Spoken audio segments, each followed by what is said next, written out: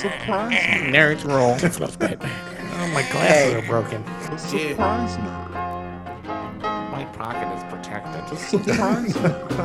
I'm a super nerd. Surprise me. Tiffany's Batman. Okay. Excelsior! I am a super nerd. The Nerd School Podcast. Starring Andy. I am a former entertainment journalist. I am a super nerd.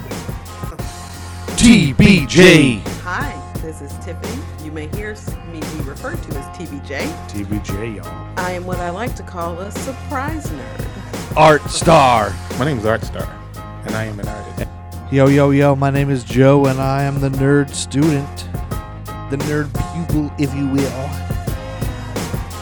We're back with another episode of Nerd School. I gotta go to nerd school because I'm not a nerd enough. I am the student. And my three teachers are the secret nerd, TBJ.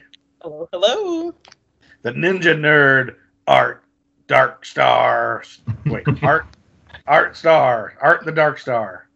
What is it? Welcome. Yeah, there you go. And super nerd, Andy. I believe it was just Art Star. He was discussing the dark side of the Force earlier, which I believe has confused you mentally. Oh, thank you for correcting. Exactly. Thank you for nerd-splaining it to me. That's right. I'm nerd schooling about nerd school. And let's just jump right back into the Incredible Hulk, because that's where we left off last time. Last time we were right at the beginning, and we got to Stan Lee's cameo, but we were about to just get to the part where, you know, Ross finds out he gets the call about that they found the contamination in America, and Ross quickly orders a team down to, was it Brazil? Is that where they were? Brazil. Yep. Brazil. And the team that Ross puts together is headed up by the Russian-born but American-trained Emil Blonsky, played by Tim Roth. And so this is, you guys don't even have to tell me, I figured this out. This is a comic book character. Emil Blonsky is in the comics, and he's Abomination, correct? Correct. Good job. They mentioned that when Tim Roth or Tim Blake Nelson, aka Sam Stearns, you better recognize, creates him later. He says, "Oh, I'm willing to do what you want me to do, but the result could be an abomination." That's when they actually dropped the name. In the movie you're talking about. In the movie, yes. Yeah, you're talking about the movie. Okay, good. But that's later.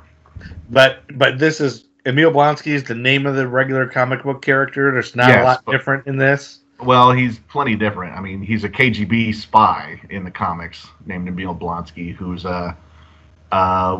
but what's the same about him is that he was obsessed with getting the Hulk power and getting more powerful than the Hulk, which he was in his first appearances. The whole point, I believe, where did I read this?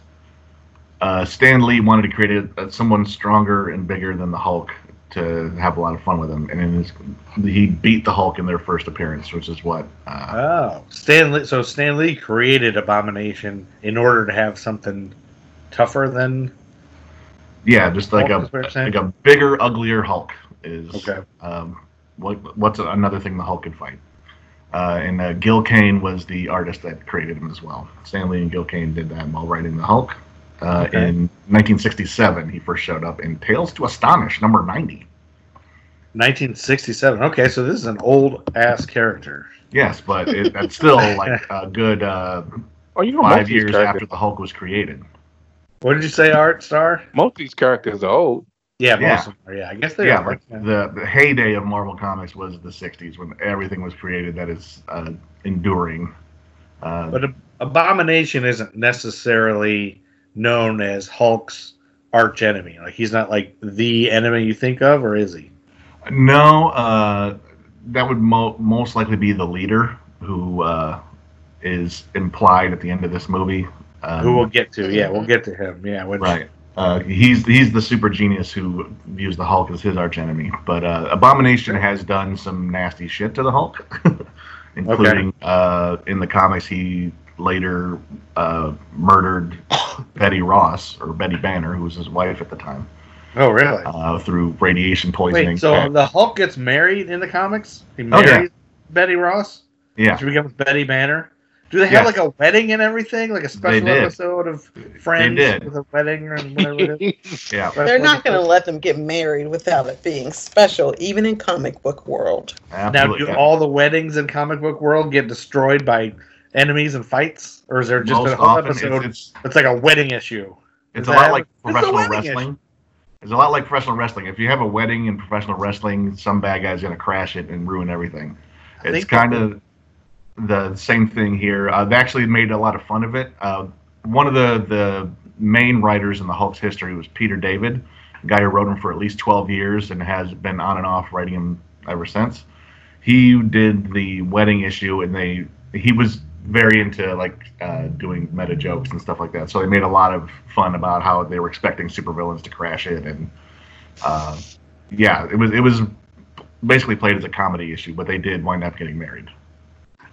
How often are there comedy issues? This isn't something I've ever heard of. Sure. And sometimes, it depends on who's writing it. Sometimes you got your writers who are all dark and gritty and serious all the time. But a lot of times, especially in a long run of comic books, especially a 12-year run, if you do like one big dramatic story arc, you might take a breather for a couple issues just to do some goofy things. I mean, Really? Yeah.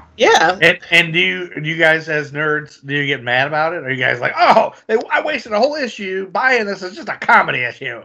Well, if you like No, I it, don't if you think like you it. think it If you of like it it, you as don't just care. a comedy. Yeah, is another issue with your character. We're not reading or tuning in for these hardcore stories. We're tuning in for the character we are identifying with or rooting for, or wanting to know more about.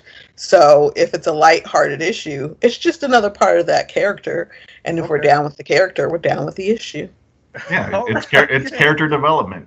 And Yeah. sometimes you make room for goofball characters like Squirrel Girl or the Fabulous Frogman, or you can get all sorts of weirdo guys that are a lot of fun. What the hell are those? Squirrel Girl Those are Marvel Comics characters.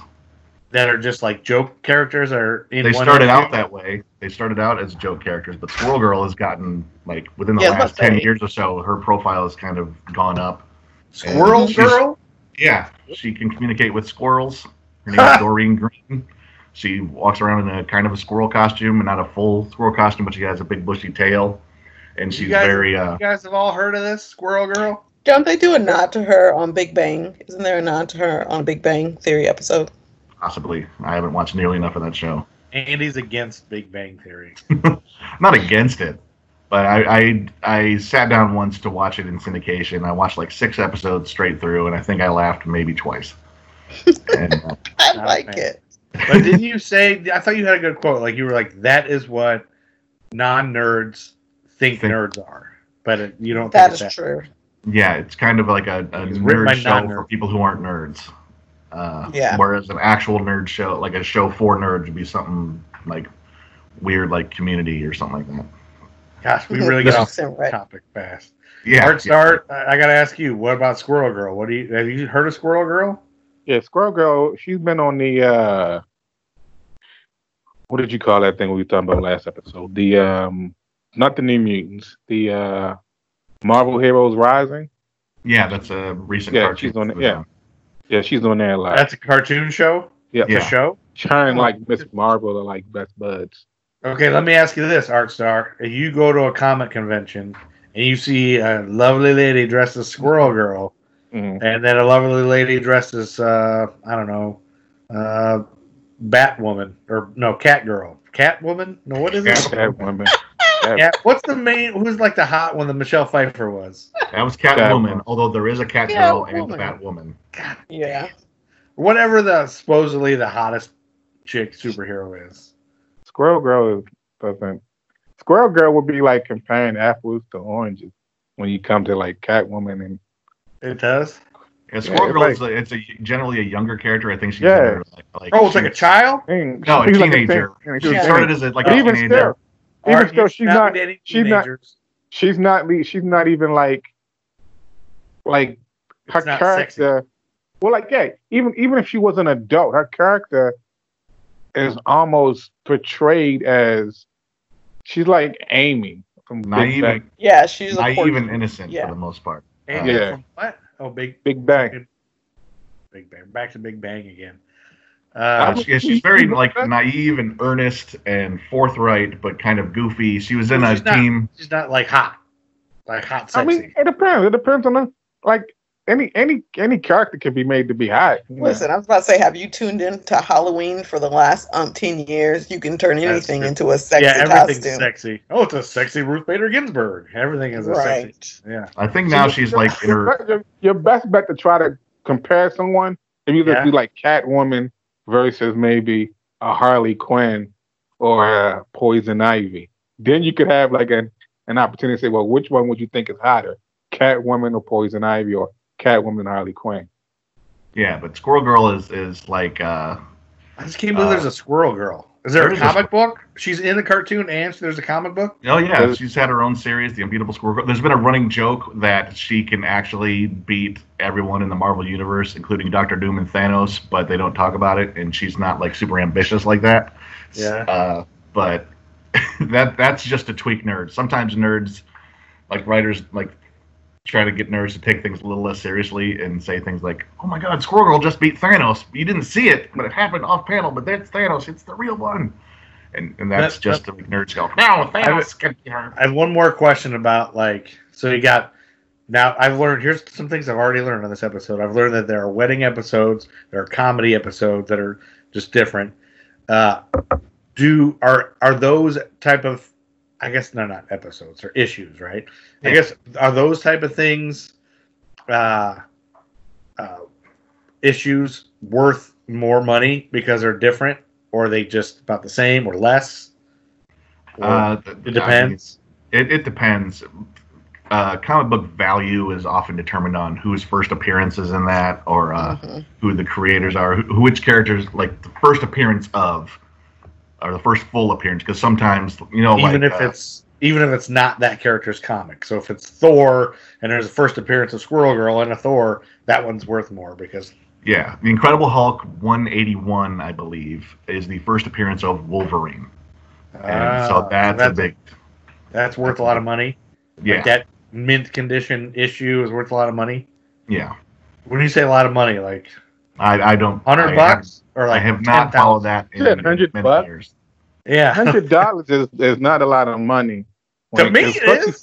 Mr. Moneybags. I'm just saying, if you like, you probably won't get a good copy of 181 for $100. Really? Yeah. What is it, like 10 grand? I'm just throwing out. You don't have to look it up. I mean, I just did. Oh. In perfect graded condition, Incredible Hulk 181 can sell for over $15,000.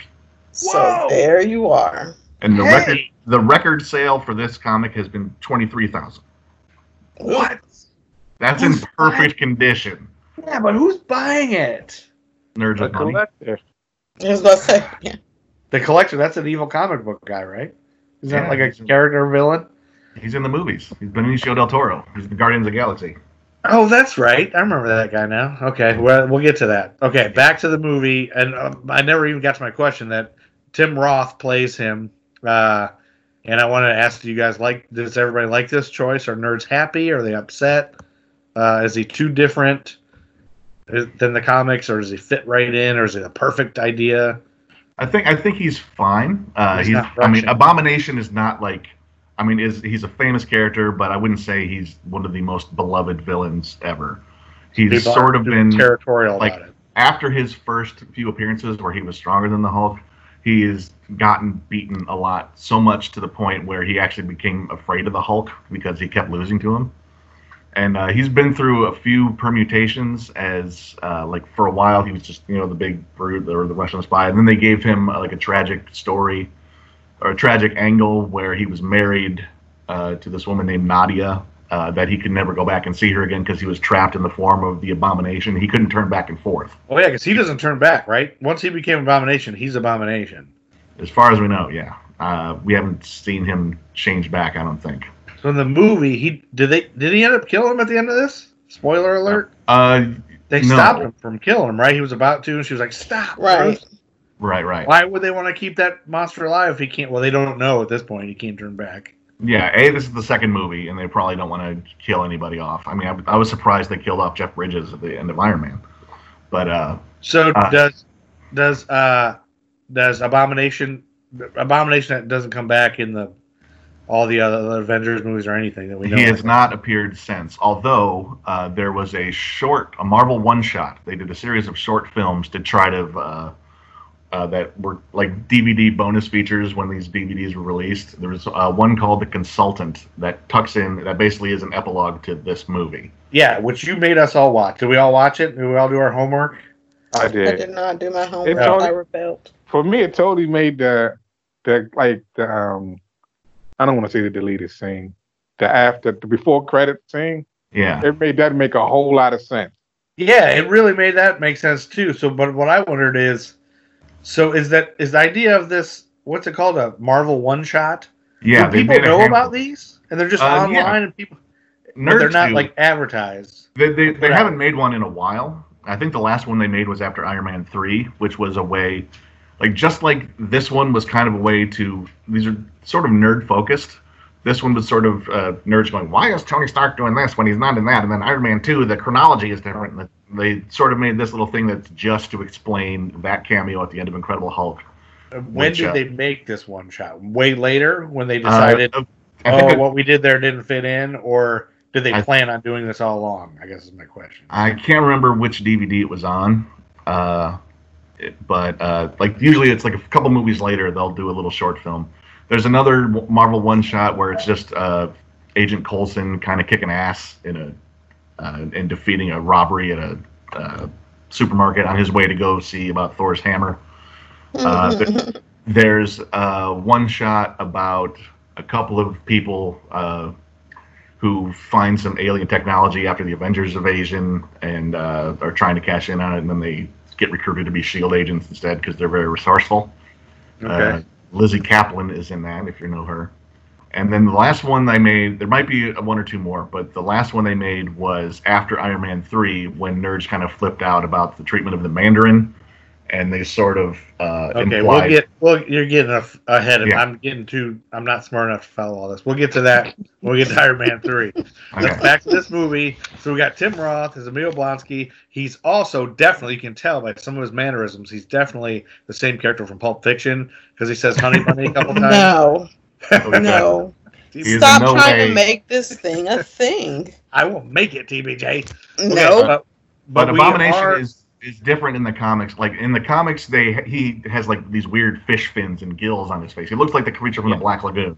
Yeah, right. And it was that was kind of like the signature look of the Abomination. So I think some people were like, why does he just look like a weird green bald guy with spikes on his back? Because he People looks a didn't little like different, and like the color they decided on was a much sicklier green than the Abomination generally is. But Okay. he's still But just a big green monster, and that's all you really needed.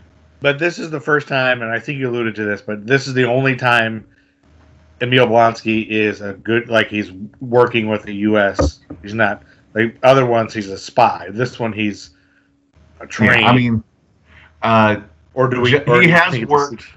Like General Ross in the comics is like single-minded, obsessed with the Hulk, which is you kind of see that in this movie. So But you can see it in the movie. and he's fine. definitely Like can. even after the Abomination showed up, General Ross was fine with working with supervillains to get the Hulk. Right. He doesn't care who it is, just get him. Yeah. So he's a so- bit myopic about Because he that. wants So we that don't super know. serum. as the audience, like he could be a evil, like he could be a KGB, and we just don't know. Is what you're saying? Yeah, well, they I'm sure they have a file on him. He was, what did he say, Russian-born, raised in England, which is why he has an accent. Right. And so, yeah, he's a shady character that the U.S. military would work with for their own ends. Do you think Russian actors are mad that they picked a British guy, kind of like in the '60s? You know, like Hispanic actors would get mad because white people play Hispanic people or whatever else. You know, 60s, you mean Maybe. last year? or now? Yeah, I guess now. Yeah, I've been reading about a lot. there in are the 60s. plenty of English actors who play Americans all the time, and Yeah, that's true. there are a million American actors who can do roles. I can't believe when that guy from what's that motorcycle guy's show? Steve McQueen, No, Sons of uh, Anarchy. American the- Chopper. the guy Ron Perlman is in it. Sons of Anarchy. Sons of Anarchy. I couldn't believe it when I found out the main guy was British. I was like, that guy, like he's such white trash, like American. He does a great job of doing the white. They trash. do a heck of an American accent. Hell yeah, they're really good at it. Idris Alba is British. That's true. Yeah, We have a lot of And Australian Idris Alba, actors. his American. It reminds me of Liam Neeson and what's his name, Gerard Butler. Like like those guys that Joe would love, just because their American accents are always the same. Like Right, I hear but it's Idris always Alba, all I hear is interesting. Stringer Bell from The Yeah, Wire. but if you had, there's so many people who have no idea that Right. he was even English. I don't know Right. what came out in the last year or two, and he was talking Yeah. in an interview, and there were people around me going, "Wait, he what?" yeah. I didn't know it till I heard him speak. Yeah, There are a Some lot interview. of actors who are not American who sound great, and we don't sound good when we have English accents. Yeah, but that's true. But They- he is Idris Elba. Speaking of him, he is recovered, right? He had Yeah. COVID-19, and he's recovered, as far as we know. it is.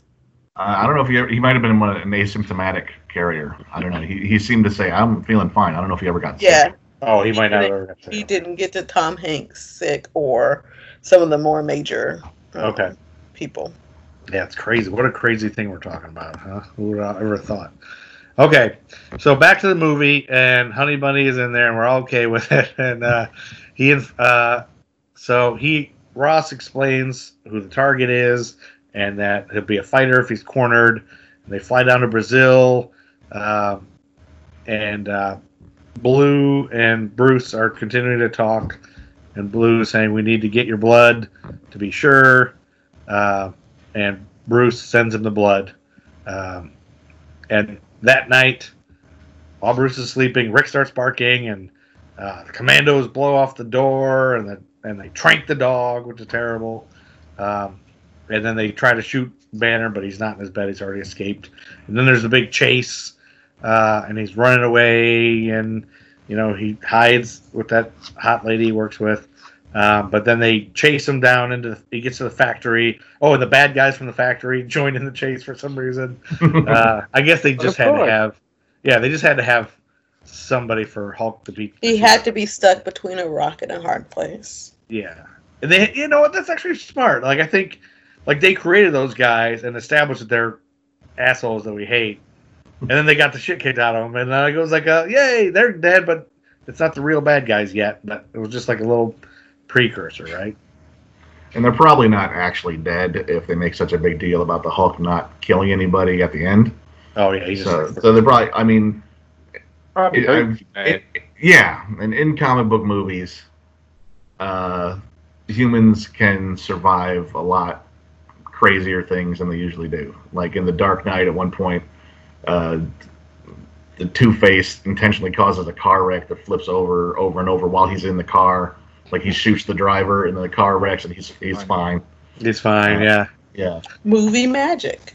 yeah, and so many of the crazy car damage and traffic damage that happens in the Age of Ultron, like a lot of the big Avengers fights. There's so much, like those guys, all those people probably died back there, but they don't in comic book movies. Please don't talk about it, yeah. Because it's like a comic book. You don't deal with all that. Yeah, which is why the big bit when the Hulk does face Tim Roth in his human form later and actually nearly kills him. It's a strong moment. strong, Where like, yeah. oh wow, he messed that guy up. So anyway, they chase the Hulk into the factory, and then he ends up finally telling him, "You won't, don't make me angry or whatever. You won't like me when I'm angry." And it says "me angry very bad" in Portuguese. But they chase him anyway, and it's actually they do that moment where his eyes turn green like Bill Bixby, and he's very shadowy. That moment where the shoe drops, I can't remember how that happens. Like once he turns into a monster, and then the shoe falls, and you can't really see him. You don't really get a good look at the monster. And I love this whole thing. I thought it was really well done. I was very excited about it. I was like, they got me really excited about it. I can't wait till I actually see it. Like, that was done so well, so reminiscent of the old Hulk with the Bill Bixby green eyes kind of looking up. And Is that the first time? Is that the feeling you had when you first watched it, or when you was watching the rewatch? well, this time too, I did, because I didn't remember watching it. Like, I don't remember. So you were excited to see him. I was excited. Yeah, I couldn't wait, and I was like, "Oh yeah, this is so great!" Oh, and then now I'm like in anticipation of actually seeing Hulk. You know, like good, since you only see bits and pieces of it. It's like a shadow, and it just something about it makes it more realistic. Like it leaves so much to your imagination. You know, it's like a. Sometimes I think sex scenes are sexier when you don't see everything. You kind of still have a picture of everything. You know, like this was sexier because it's like it's scarier too because you don't know what this is. You know, nobody knows what this is, and so I just thought it was really well done. I don't know. What did you guys think? Yeah, I like the bit where you can hear him talk at first, because like in the 2003 Hulk movie, he only ever said one thing, and that was in a dream sequence. And I guess at the end he yells at Nick Nolte, "Take it all!" But it's in this one, like you can hear him before he even attacks anybody. He just says, "Leave me alone." Oh yeah, okay. Ooh. Which is in comics would normally be "Leave Hulk alone," because they don't have him talk in the third person like that, which is fine because that works. That works better for comics than it does for a movie. Well, and he's not really named Hulk yet at this point. Like he doesn't. I think he is. He's only named the Hulk because people call him that. Like, yeah, he's a Hulk, but that's why I don't think he says it here. I don't think he says it till the last scene, and then he says Hulk smash or whatever. Yeah. Because people have said it on the news. Oh, he was a Hulk of a man or whatever it is.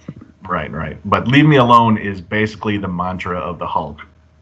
Much of his history was all he wants is to be left alone, and no one will leave him alone because they want his power, or they think he's a monster that needs to be killed, or they want to manipulate him and do something with him and get something from him. He just wants to be left alone. I feel that energy on a big level. Yeah. That's all I'm saying. Yeah, he's not trying to hurt anybody. He's not trying to smash, but if you cross him, he will smash you. I mean, people say I have an attitude, and if you just leave me be and let me do what I'm supposed to do. I told you, like, I used to always tell people, like, I'm the nicest person in the world, and it's like, I used to always say, like, don't make me mad. Like, if you make me mad, all you're gonna do is make me angry. And if I get angry, you won't like me. Like, I go 0 to 100 quick. That's why, like, I'm not trying not to get angry, because I know if I get angry, I'm gonna go off. I'm gonna Hulk out. Listen, I've gotten so angry that I can feel my blood boil. Like, I can feel it on the inside, and it is not healthy. Right. And so I work very hard not to get very angry, but I do like to just generally stay like, let's not do this. Don't even get there. Yeah, it's not worth the energy, because like Hulk, I'm also very tired after I've been very angry. Like, I am exhausted, and I don't even have to do anything. It's just letting my body get to that level of anger. So I get the Hulk on an emotional level. You're just trying to live and exist and stay under the radar. Yeah, you don't even want to get to that state. You want to just be like, go through life doing whatever. Like, and then someone wants to piss you off, and it's like, now you done gone and done it. You done made me mad. You brought this on yourself. Yeah. You know it. They're looking at you differently because, like, whoa, I didn't know you had that in you. Like, yeah, you know. Well, this sometimes is good. It gets them to stop, doing what they do. But I think this is just it. This is why people like the Hulk. He's relatable. He's a relatable emotion. Like, everybody has that stuff where it's like, you're not listening to me. I am getting pissed. Like, everybody gets like that sometimes. It's at its core. I think it's like a lot of things in superhero dome that you could say are an adolescent power fantasy, but the Hulk is exactly that. It's someone that gets picked on, and flips out, but actually then has the power to end his torment and turn it back on bullies. I think that's a very core element of his appeal. But even then, even when he does that, it also shows that if you inflict violence on the people tormenting you, it's not going to stop. People are still going to chase you and hound you all the time. So leave me alone is the appropriate response as opposed to continuing a cycle of violence. It's sort of like how even in this movie how Emil gets, just like he's bloodthirsty. Like the idea of the Hulk, I think turns him on. Oh, yeah. So adamant about just going after him, but he's like excited. But you can see it in this chase scene. Like you see him going rogue a couple of times in this chase scene. So you already see it alluding to the fact that he is not one to follow the rules and instructions. Like it's foreshadowing a little bit later of when he turns into the Abomination. Like you can see early on, he's like, damn this, I'm going to do it how I want to do it. Right. Even when he's getting instructions like, no, watch out, don't. He's still going, so you can see his thirst for like, oh no, I'm going after this, and you can see it. Pretty much in any of those type movies where you have like the so-called team of good people who's supposed to be looking out for the American people or whatever people they're looking out for when they unleash a quote-unquote villain / person who's on their side to just end up going super rogue, and then they're like, okay, we let the Tasmanian devil loose. Can we actually control them? Do we care if we can control them? Not just, try to use the other team against them and destroy them. And, Yeah, it's this pursuit of power and control of power, which they never can actually control the power. No, but that doesn't stop them from being so thirsty and chasing. Especially Thunderbolt. Yeah, Thunderbolt Ross is all about that. And in the comics, eventually he just becomes a Hulk himself because he wants that power so bad. Yeah. He becomes the Red Hulk. That's a whole different thing. But Blonsky wants that power. And wait, who becomes Red Hulk? Thunderbolt becomes the Red Hulk? Yeah, in the comics he becomes the Red Hulk. After 30-odd years of comics of being obsessed with capturing the Hulk. Supposedly, Marvel has been slowly but surely hinting at it, because then there's like the one scene where his hand's red, and then like later on in movies, I guess at one point in time he says he has a heart attack, and he came back, and it's like there are like scenes, there are different movies with him where he's actually younger than he actually was in this movie, but yet it's further along. So they're thinking like maybe, he already has like the serum in him. Huh. Like in Ross's later appearances in like Civil War and Infinity War and Endgame and all that. Oh, really? I haven't caught that, but I'm gonna watch to catch it. Yeah. Now we gotta keep an eye out for that when we watch those. Yeah. Cool. Okay, great. And then the Gray Hulk. Did we already talk about the Gray Hulk? I could explain. We probably did when we messed it up the first time. I can tell you the Gray Hulk story in a nutshell, which was kind of the reason I became a real big Hulk fan, because I wasn't a huge Hulk fan as a child because I had a really bad nightmare about Lou Ferrigno decapitating my mother. Oh, no. I remember that. With a car. He threw an automobile and that was like one of the worst nightmares I ever had. And also I thought the Hulk's underoos were stupid. Because every other underoos he had, like, it was the thing that's on the hero's chest. The Spider-Man, the little spider. Superman had the S. Aquaman had his Aquaman shirt. The Hulk was just a white shirt with a little picture of the Hulk on the chest. And I was like, those are dumb. But it should have been his torso. Yeah, just you are a Hulk shirt with sick abs. That's what it should have been. That's what it is now. Yes, that's what it should be, and it probably is that now. But the Gray Hulk, when I found out that there was like a third personality, they sort of this was when he was first created, he was gray. In the first issue, he was gray, and he only changed into the Hulk at night. It was like a werewolf kind of story. Okay. But that changed pretty quickly, and when they went to the Green Hulk, because I think ink costs for green ink were cheaper than doing the gray thing. Yeah, so it was some color match mishap, I guess. Yeah, it was they were still figuring things out. It was the '60s Marvel Comics. I think they just decided let's make him green instead because it's cheaper. Everyone was on LSD. That too.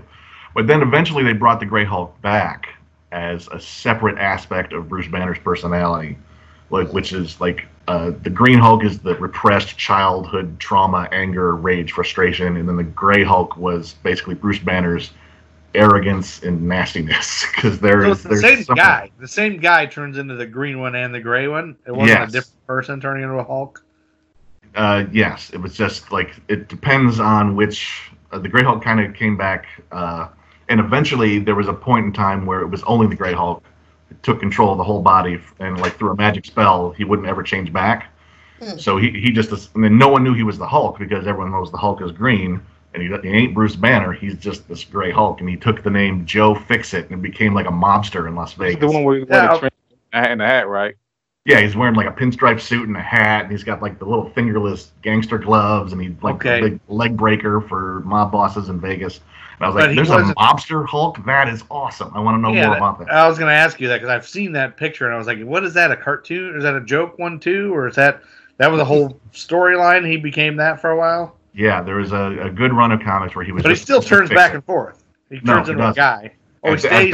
At that point in comics, he was stuck. He had made a deal with some magic magician. I can't remember who it was. Oh, that's what you just said. Sorry. Who I just want to be me all the time. I don't want to be the green guy, the salad brain as he called him, and I don't want to be puny Banner. I want to be this, and he is that. And then that's what he does with his life is.